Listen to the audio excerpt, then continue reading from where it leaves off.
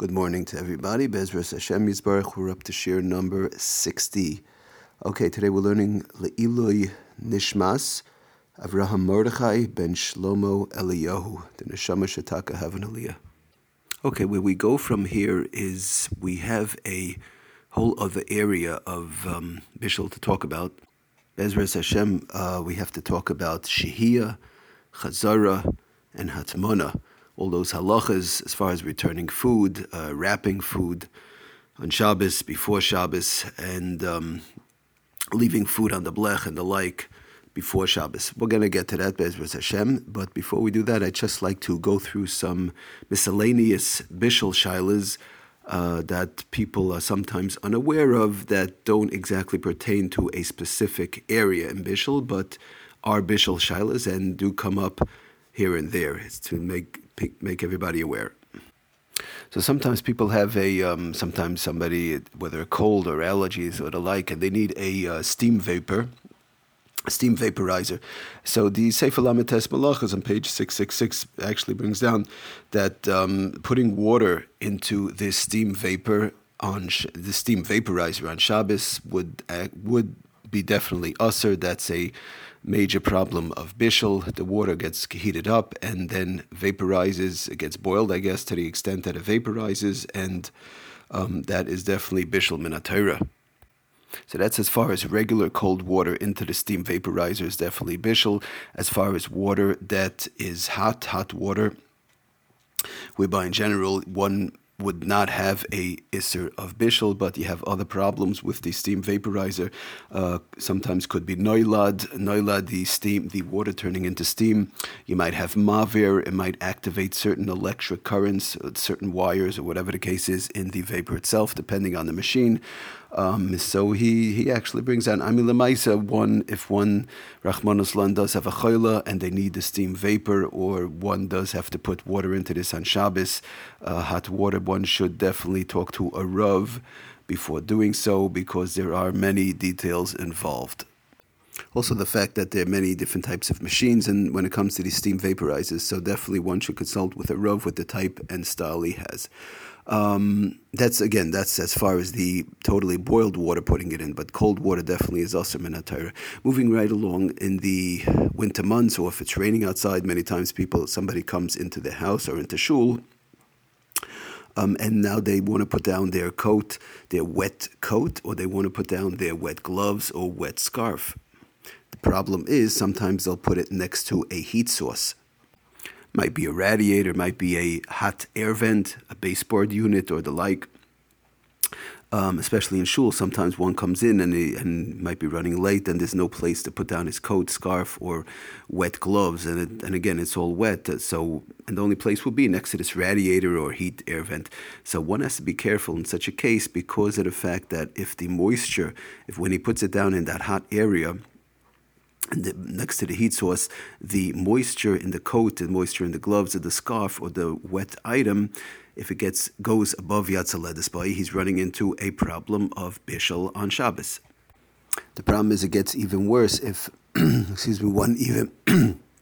one wants it to warm up. The marshal in the winter time it's cold, and he doesn't want to put on the cold gloves or the cold coat, and he wants to have a nice warm coat or scarf or the like, and he actually has a mind that it should warm up. That's even worse, because he's mischaven for the warmth, for the bishul or the like.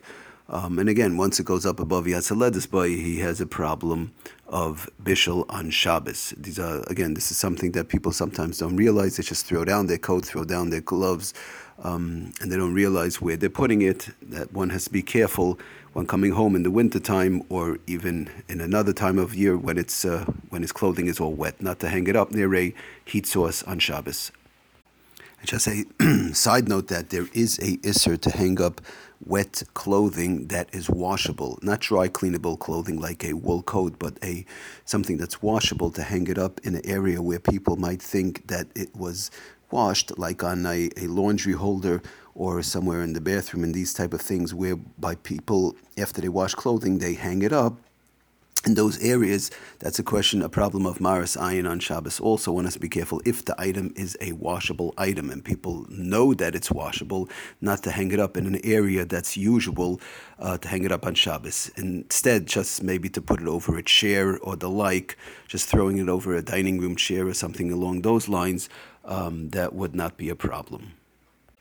Another thing I found myself, I've come across it. Sometimes one's hands are wet. Myself, sometimes I wanted to check the blech because, as we've seen in the past, we're going to talk about it more, Bezras Hashem, there's 3 areas on the blech, and one of the areas one would be allowed to put down food. We're not going to get into all that right now. So there were times that I wanted to feel the blech to see if it's Yad Saledis by, if it's very hot in one area, if it's Yad Saledis by, or if it's an area of the blech that's totally only lukewarm, or the like. So one has to be careful if his hands are wet. I know by myself, my hands were wet. If I touch the blech, and it happens to be a place that's Yad Saledis by, now some water drips down, again, you're running into a question of bishul. Some water starts dripping off your hands onto the blech, and again, that water could get cooked up above Yad Saledis by, running into a problem of bishul. Again, these could be maybe some ekataina psik reisha but again, even though we're talking about midrabanan, possibly one should be careful to avoid these situations. So he wants to touch the blech or touch any other hot area to see if that area is hot and earned or whatever the case might be. One should be careful to dry his hands first.